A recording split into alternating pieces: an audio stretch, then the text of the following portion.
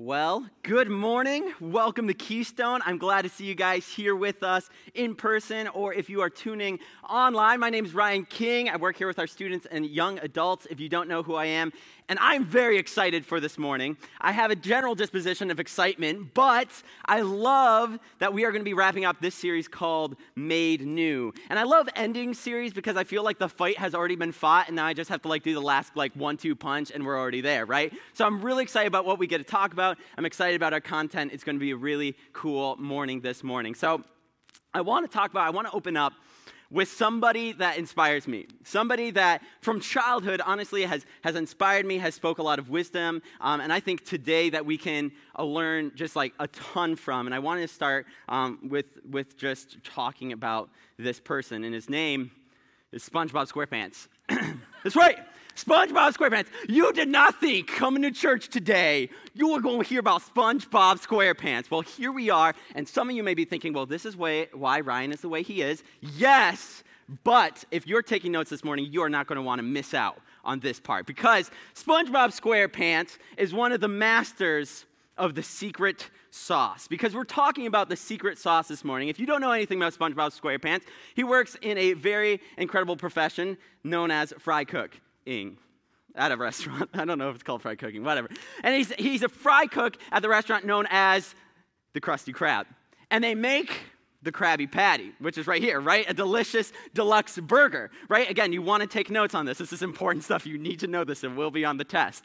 And what's in the Krabby Patty to make it so famous is that it has the secret sauce. Right? And one of the motifs through the show is the bad guy, whose name is Plankton. Again, it's on the test. He is trying to steal the secret formula to the secret sauce, because it's the secret sauce that makes this burger so famous and makes so much money for the Krusty Krab.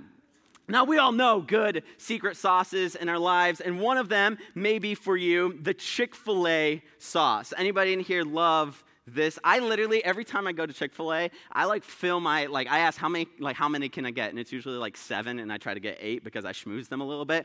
And I just put these in my fridge, and I put it on everything, because it's the secret sauce that makes everything so much better. Now, this morning, what I want to talk about, what if there was a secret sauce to life? What if there is a secret sauce that if we applied it to our relationships, it would make them more flavorful, more robust. It would make the experience way better. What if there was a secret sauce to all of it? And I think because we're here and I'm asking the question, that there is. And that's what we're going to talk about this morning. Because in this series, Made New, we're asking, what can we do to make not only ourselves new, but our communities new? What can we do to apply what Jesus has to say to our lives? And I believe there's a secret sauce to our best relationships. Relationships with friends and family, and maybe even the enemies you might have. And even a secret sauce that if we applied it to our relationship with God, it would make it so much more incredible.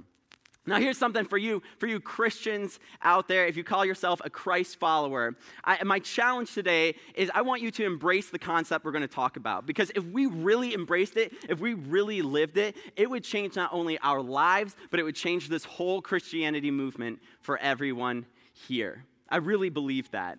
But before we talk about what is the secret sauce, we got to do a quick recap, because again, we're at the end of the series, and I want you guys to kind of know, if you haven't been part of this, what we are talking about. We're walking through the letter of Ephesians. Now, the letter of Ephesians is incredible. It's really, really cool. It's written by this guy named Paul. And if you want to dive in for yourself, I encourage you to read this letter for yourself. You can check out Acts 19 and read kind of the actions and the story that's happening behind and through this letter. It's really incredible. Now, there's this guy named Paul. He's an apostle, a preacher. He's spreading the word of Jesus, and he's invested in a small group of friends in Ephesus. This is the church of Ephesus, and he's writing them this letter to encourage them. He's writing this to instruct them and to help them out. And if you guys, here's a quick, if you guys don't know where Ephesus is, it's located in the Middle East, so kind of here's where Israel is. This is modern-day Turkey, and Ephesus is an incredibly critical and strategic location. It's the 4th largest city in the Roman Empire at this time when Paul is writing. So this location is strategic because it's a port city. Commerce and trade go through here, and it's just not products that are traded, but it's ideas as well. So for a fledgling faith, this is the perfect place to launch from. And I love having visuals for things. I had the incredible blessing of being able to be in Ephesus. I kind of want you guys to just have like an image and a visual of it. Here's a picture of me. I'm standing on this little cliff. I'm like, what's up? And this right here is the amphitheater. And it's incredible. Like almost every ancient city has one of these amphitheaters. And this is kind of one of the main roads, the main parts of the city, and it leads out of it. And then here's another picture, last picture. That's my sweaty forehead, and it's kind of how I feel right now because I'm a little bit sweaty, just a little bit. And this right here would have been the main road. And like this direction would have been the port. And again, this is the amphitheater back here. Again, I want to give you a visual for this because Paul is a real person writing to real people in a real city. And we have to grasp that when we wrestle with Scripture, when we wrestle with what is being written in the Bible. Now, here's the thing. This is what's cool. Again, this is kind of for your notes. This is part of the recap.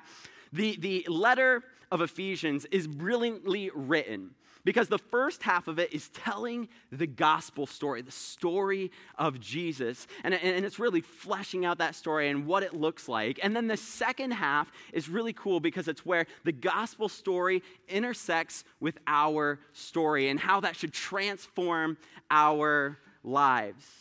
And honestly, I'm super excited for what we're going to read today. So if you have like a Bible or your phone, you can open up. We're going to be in Ephesians 5 and 6 today. And I love what we get to read about because there's a little bit of drama around it. There's a little bit of dram in this part of the Bible. Because I think some of us, if you're in here, may have had some toxic encounters with what we're about to read today, and I want to prepare you for that. Honestly, what we're about to read today is going to be like you might have like God, like what the heck is going on here? And those are the moments I love to enter into because I think God and the writers of the Bible have so much to tell us. So I want you to like gear up. I always tell my students like buckle in the seatbelt because we are going for a ride. It's going to be really great. I'm excited for it. And again, this is just my last note. I want you to know one thing that I try to tell students and people. The gospel story, I think, is simple. The gospel story is John 3:16. For God so loved the world that he gave his one and only Son, that whoever believes in him shall not perish, but will have eternal life. But the Bible is complex, right? The gospel story is simple, but the Bible is complex. And honestly, I don't want it any other way because we're complex. You're complex, our relationships are complex, and I want something that I can wrestle with, that I can learn from. If it was easy, I don't think it would be worthwhile. So the more we wrestle with the text, the more we learn and the more we are transformed. So here we go. Are you guys ready? We're kind of basically having like a Bible study today that's like injected with Red Bull and infused with joy because you're doing it with me. It's going to be good. So if you never got a chance to do a Bible study with me, this is what it's like. It's crazy. It's crazy. It's good. So if you're falling asleep, I need you to wake up because I'm going to give you everything you need to know right now. And then you can go back to sleep. But I need you to grasp this next part because this is the secret sauce, right? It's right what Paul writes at the beginning of what we're talking about. It's Ephesians 5:21. It says this: submit to one another out of reverence for Christ. Submit to one another out of reverence for Christ. Again, if you have a short attention span, that is it. The secret sauce has been cracked open. You know what it is. You've had a taste. This is it right here. Submit to one another out of reverence for Christ. Now, first, I want to talk about reverence for Christ because reverence or revering isn't necessarily a term that we use today. And what does it mean to have reverence for something? And I was thinking about this, and I thought about the trip I took with my girlfriend to Pictured Rocks this summer. And it was an incredible experience to see just these cliff faces. If you haven't gone, I highly encourage it, especially if you're a Michigander. This is my first time going. And there's these colors and these cliffs, and the waves have formed them in all these incredible ways.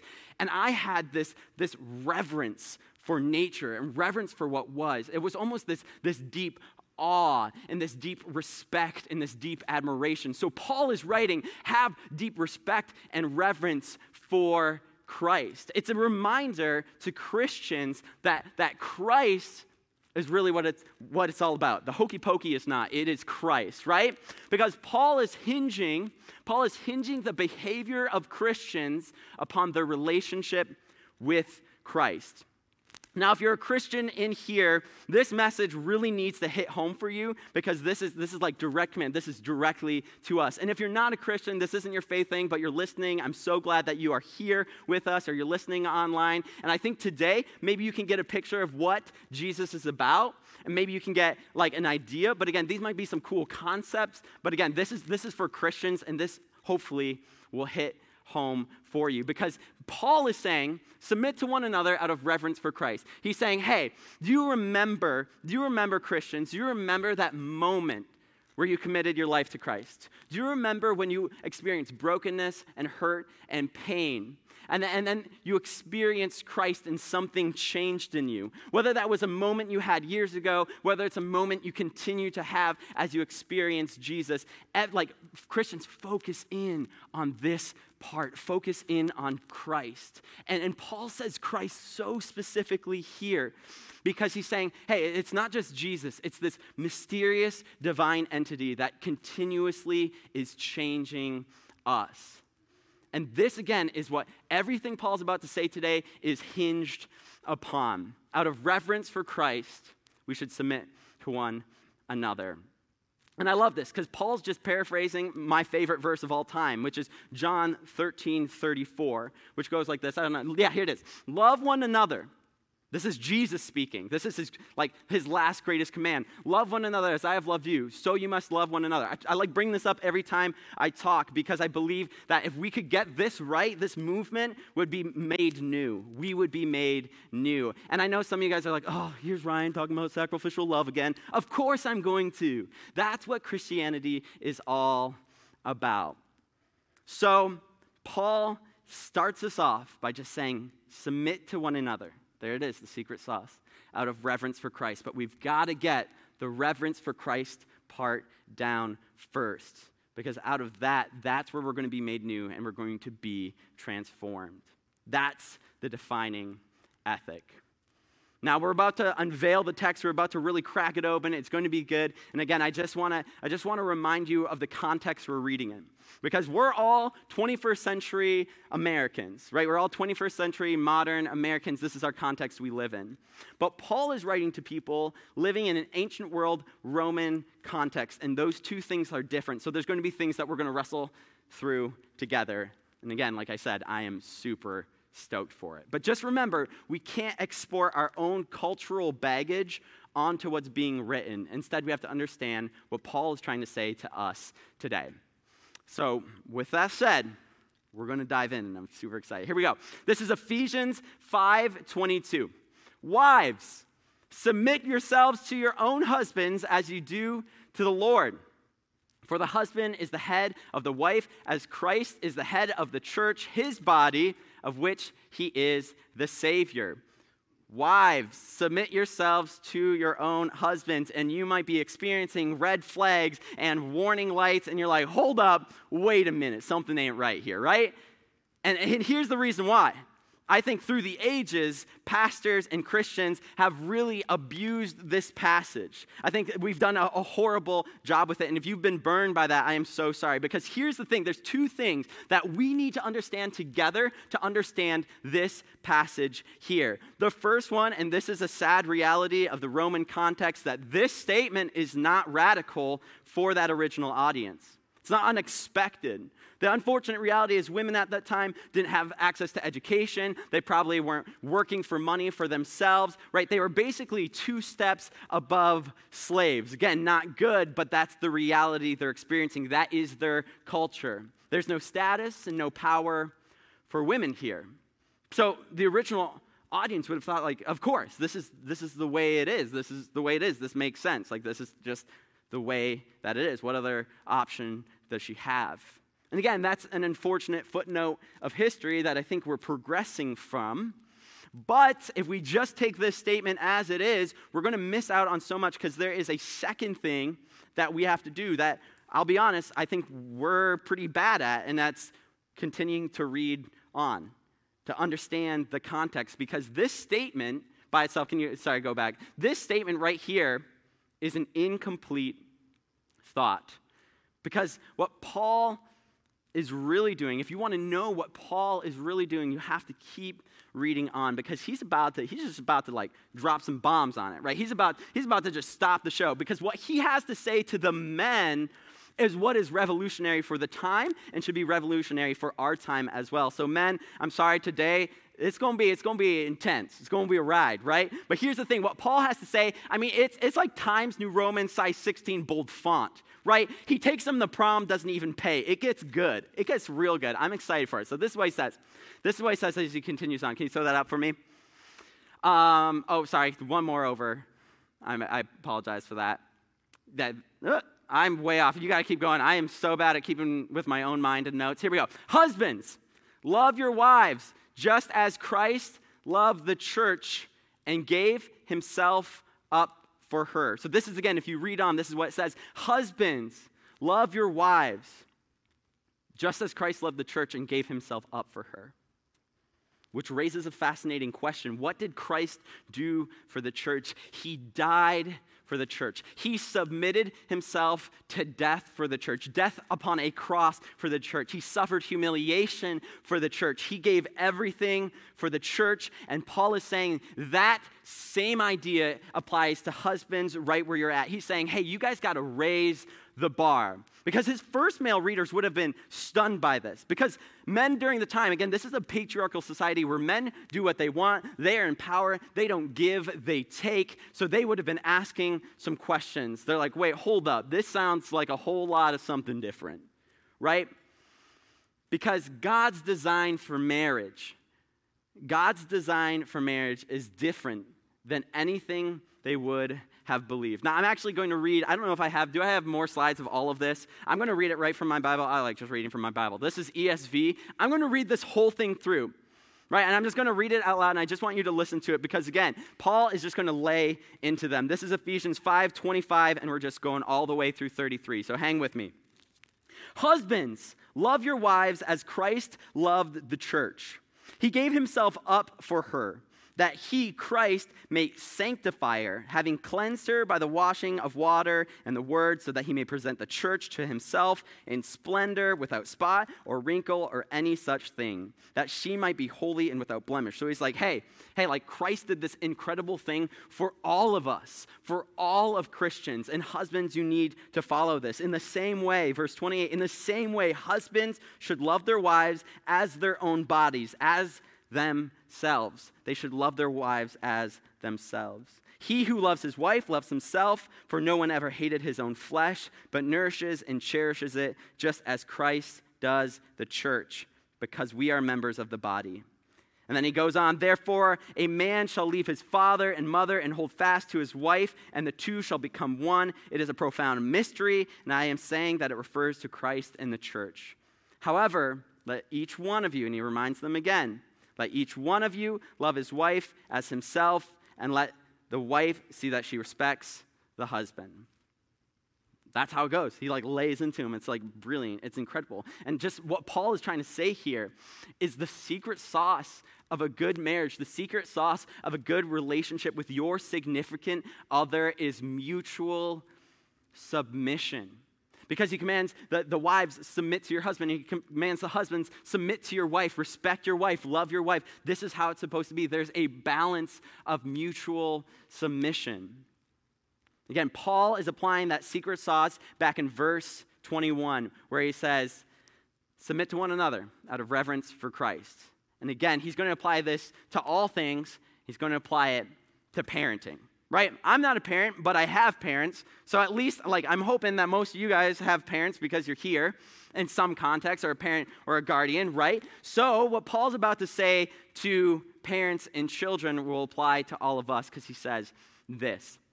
Children, which is all y'all, because y'all children. Children, obey your parents in the Lord, for this is right. And I love this statement because if you take a quick step back, you recognize that Paul simply addresses children. Like there's children in here right now. There's children in this building, and he says, hey, I'm addressing children because they are part of the church. They have dignity in the church. They are able to learn and understand just like adults, and they have so much to give us. He addresses them, and there's dignity in that, and I love that. Kids are part of this whole Jesus movement. I just think that's really, really cool. And I want to talk quickly about what does he mean, obey your parents in the Lord? What does it mean to obey your parents in the Lord? He's just hyperlinking back up to verse 21. He's just saying, hey, like, submit to one each other out of reverence for Christ. Kids, you can handle that just like parents can handle that. He's giving them that dignity, and I love it. And again, we're just rolling through this passage. So what Paul says next is kind of confusing, but I think it's really cool because it's Paul. He says this: honor your father and mother, which is the first commandment with a promise, so that it may go well with you and you might enjoy long life on earth. Now, this is kind of like those weird things that you might just like slide past when you're reading, but I think this is cool because Paul is steeped in the Jewish religion. Paul knows so much. He's so wise, and he's hyperlinking his audience back to an Old Testament story where the Israelite people were at Mount Sinai and Moses was going to be bringing down the 10 commandments. And more commandments to instruct them, hey, this is what we have to do as we go towards the promised land. So this is what I think he's doing to children. He's saying, hey, kids, if you can obey your father and mother, if you can respect them, then it's not only going to go well for you, but it's going to go well for your community. Right? It's going to go well for everybody around you. And I can easily like relate to this. When I was being a hooligan as a child, like I'm never a hooligan anymore. When I was being a hooligan, doing like all my hooligan stuff, right? It caused discord in the family, right? Everybody felt that tension. My community felt that tension. But when I honored and respected my parents, there was some level of harmony within our household, right? It's a simple statement, but I think it's incredible still to this day. And then, I love what's going to happen next, because what Paul is about to do next is, again, address the men of the time. And he's going to check them at the door. He's going to take out the trash. He doesn't even recycle. Because what he has to say to fathers of that day, and I think parents of this day, is really incredible. He says this in verse 2. Fathers, do not exasperate your children. Instead, bring them up in training and instruction of the Lord.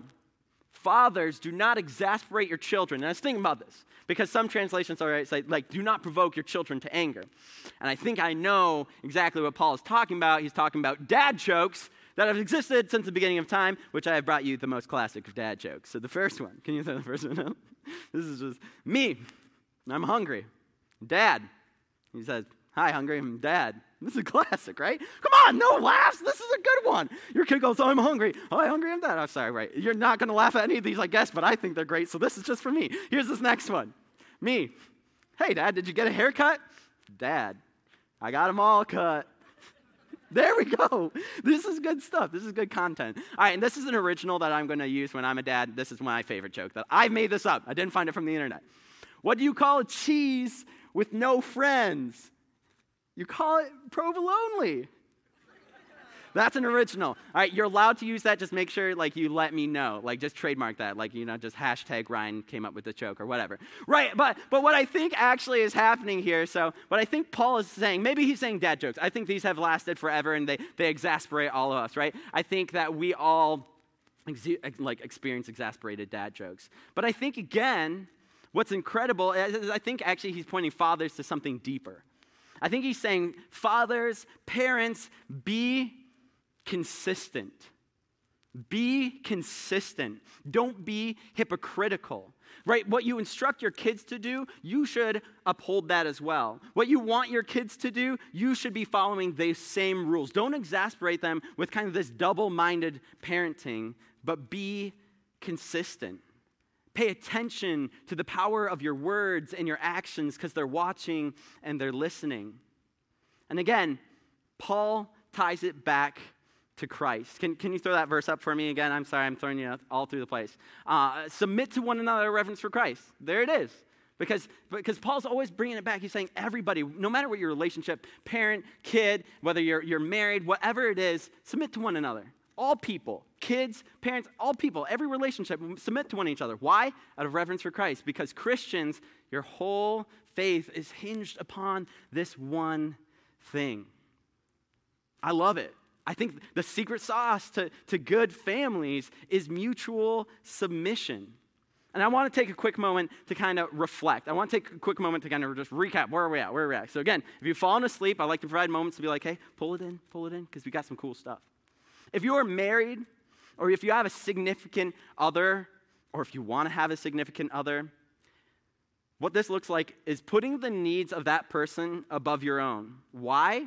To showcase not only your love for them, but your love for God. And you might be thinking, yeah, but you don't know my significant other. No, submit to one another out of reverence for Christ. Again, this is a message for all Christians today. Or if you have parents, no matter how old you are, if you have parents, obey and listen. Because then you're going to showcase your love not only for them, but for God. And you might be thinking, but Ryan, you do not know my parents. You do not know how you don't even know the dad jokes that I got to experience. I go, no. Submit to one another out of reverence for Christ.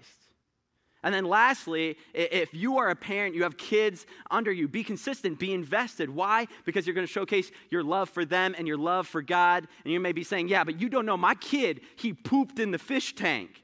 I don't even know how he did it. He did it. You don't even know. No. Submit to one another out of reverence for Christ. And you might be experiencing a tension right now for yourself or people you know, because here's the thing. I think this applies to all of us in normal context, but I really do believe that there's some of us out here that this hits a little bit differently because those relationships are unhealthy. And the thing about mutual submission is the mutual part is just as important as the submission part. There has to be an understanding of the inherent value between you and that other person. And again, this is a quick aside, but if you're in a relationship, no matter what it is, that is toxic and unhealthy and dangerous, there's wisdom in that. Again, Christianity is not like a top 10 tricks to fix your life, right? That's not what Christianity is about. And instead, it's applying wisdom to our lives and seeing it change us. So if you're in one of those toxic relationships, I encourage you to seek counseling. We would love to help you out. You can like reach out to us. We would love to be part of what you're experiencing and to help you find restoration and to be made new. Now, I'm going to wrap this up. I know I might be going long. I don't know. I lost track of time because I'm having so much fun. But here's the thing. Paul has one last relationship he wants to redefine for his audience. And this is going to be, again, one of those relationships where you're like, this is weird. I do not know why this is in the Bible. This is confusing. I've always been confused about this. Well, we're going to address it because you're in the best Bible study of all time this morning. So here we go. Ephesians 6:5. Slaves, obey your earthly masters with respect and fear, and with sincerity of heart, just as you would obey Christ. Hold up. Slaves? Right, some of you guys might be thinking, all right, this is where the Bible gets weird. This is where I either got to cross out that section or throw my Bible out because I don't like this. Slaves. But again, we got to take some time to dig underneath the surface and see what is really going on here. So let's talk about quickly. This is kind of quick. If you have notes, you're going to need to write fast. In the Roman context, when Paul's writing this letter, there are 30 to 50% of the population of the Roman world are slaves. That's what most scholars believe. 30 to 50%. Let that sink in. That's 1 out of every 2 people, or 1 out of every 3 people. That's insane. And again, we have to think about slavery maybe a little bit differently. It's still horrible, but slavery was prisoners of war during the time. Slavery was bond servants, which basically you got yourself in so much debt that you had to sell yourself and your household and your family to repay that debt. Again, this is the society they live in. So when Paul addresses slaves, he's addressing something a little bit different than what we necessarily think of. But it doesn't solve the question you might be asking, because you might be asking, wait, shouldn't Paul be for abolition and freedom of slaves? Shouldn't that be what he's writing about? And if Paul and the Bible represent God, isn't that what God is supposed to be about? Again, we can't export our cultural understanding onto them. Because Paul, what does he do? He's the leader of a small, persecuted religious movement. What are they supposed to do in this moment? What Paul does, it's so cool. He's going to upend the whole system on itself. Because the whole part, it goes like this. So can you throw that up for me? Slaves, obey your earthly masters with respect and fear, and with sincerity of heart, just as you would obey Christ. Obey them not only to win their favor when their eye is on you, but as slaves of Christ, doing the will of God from your heart. Can you go to that next one for me?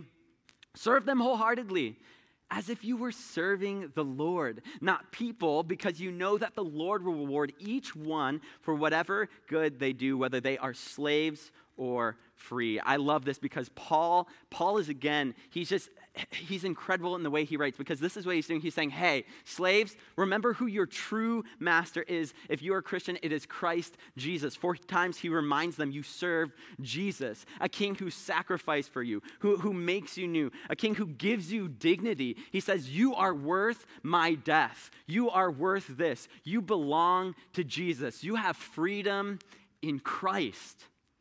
These slaves are made new by this good news. Because even though their physical circumstances may not change, they're able to change their perspective, and that's going to change everything for them. And Paul's saying, hey, work with hard work, right? Have dignity when you work, because that is going to give you a fulfilling life even in the situation that you're at. And then Paul addresses the matter to the masters. And again, these masters are going to be the heads of the household. They're going to be men, and he's going to just take them to town again, because he throws it to them. And he says this to the masters. And so that maybe I have it. I don't have that. I can read it right here. All right, here we go. He says this to the masters. It's a short verse. Masters, do the same to them. Do the same to them. And stop your threatening, knowing that he who is both their master and yours is in heaven, and that there is no partiality in him. He literally just, he says, Christians, the ground is equal. Slavery, like this in your mind does not exist, because you are at the same level. You are both saved by the same God. He equalizes them in one single statement, and I think that is incredible, because it's a reminder to the master that him and the slave had the same master. Right? And you might be going, this doesn't apply to me. We don't have slavery today. But again, Paul is flipping a system on itself. He's radically progressive, and we need to think about this, not necessarily when we think about slavery, but when we think of the people that are no good. When we think of the people that are beneath us, the people that we wouldn't even give the time of day. Because famously, Paul looks at the distinctions. He says, in all of his letters, this is how he talks. He says there's neither Jew nor Gentile, slave nor free, male or female. But we are one in Christ Jesus. We are one in Christ Jesus. Christians, we are one in Christ Jesus. And again, it hinges way back to what we were talking about at the top of the chapter. Submit to one each other out of reverence for Christ. You, right where you're at, whether you're listening online or you're in here, you have inherent dignity. You have inherent dignity that Christ has given you. And you have value and you have purpose. And for this faith system to be made new, we have to embrace that. We have to live that. We have to let it seep into our lives, that our relationship with Christ is from what everything in our life flows. That we set aside gender, race, skin color, age, religious connotation, all these backgrounds, right, that are buzzing, all of these political things that are buzzing, we set them aside to see the inherent dignity of ourselves and other people. Are you willing to see other people as made new? Are you willing to see them the way that Christ sees them? Because this system of faith, that if we're going to really live in it, it flips everything upside down and goes, they are worthy of my love, of my sacrificial love, that I would submit to them. Our world needs a whole lot more of that. That we change our thinking from what can I get from this, what can this person do for me, to what can I do for them, no matter what the circumstances, in person or online. You guys know what's going on in the world, but we need to apply it to our world. We're going to finish up. We're going to do some questions here, but I have one question that I have more questions, but I have one question to end, whatever. All right, it goes like this. Well, first, everything in our life is run through the prism of the gospel story. There's one thing there's a lot of one things I want you to take, but this is one of them. Everything in our life is run through the prism of the gospel story. Our lens to see the world is Jesus. And if that's not our lens, we need to reevaluate our relationship with Jesus and what he's done for us. And then this looks like this question. What does it mean for your life to tell the story of the gospel? What does it mean for your life to tell the story of the gospel? Because that's how we're going to know that we are made new. All right, we got some questions. We're going to wrap up, and then we'll pray, and you can go home and have your Labor Day and eat some ribs. It'll be great. Here we go. Paul writes, submit to one another out of reverence for Christ. What does it mean?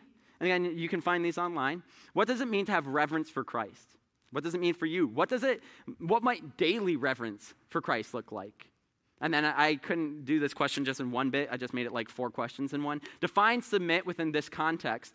And how is submitting to other people tied to this reverence for Christ? Again, this is the test. You guys already know the answers. We already talked about all of it. It's great. All right, next question. How would you explain the gospel story? How would you tell the gospel story? And what does it mean for your life to tell that story?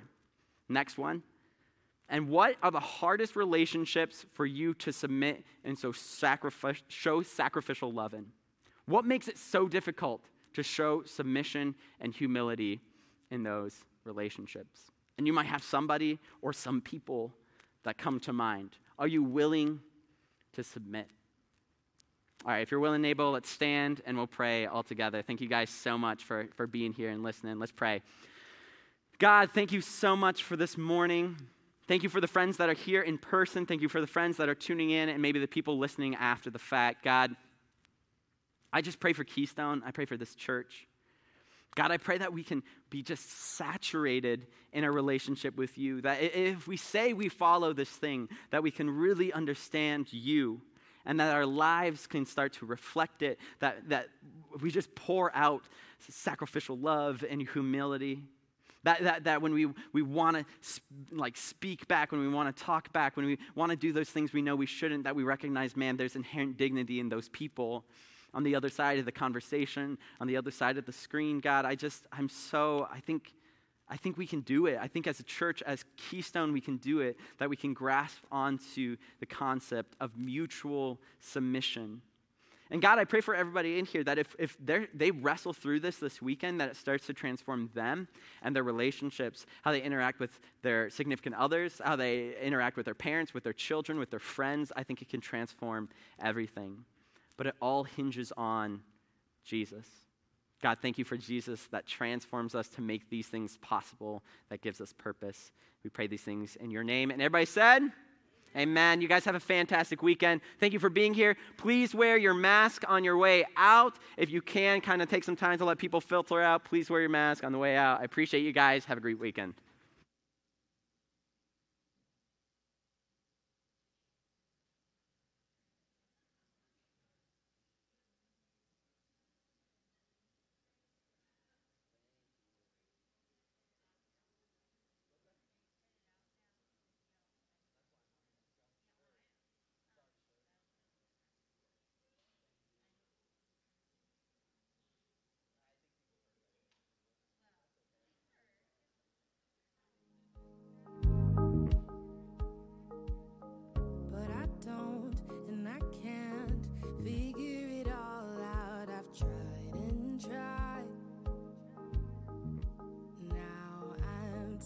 Day by day, don't need to play by play.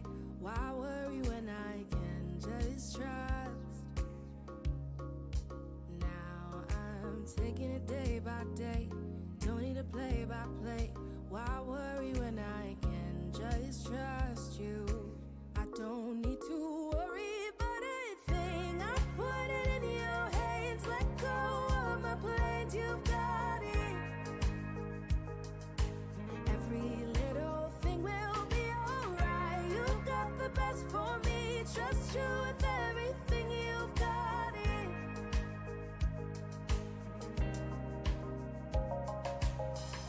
I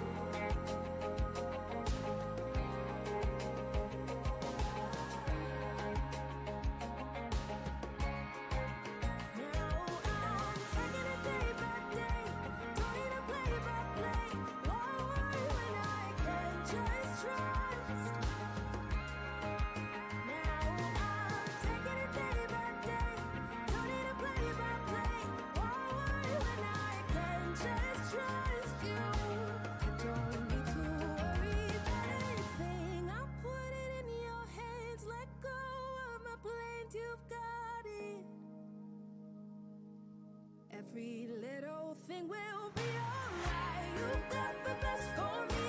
Trust you with everything you've got it.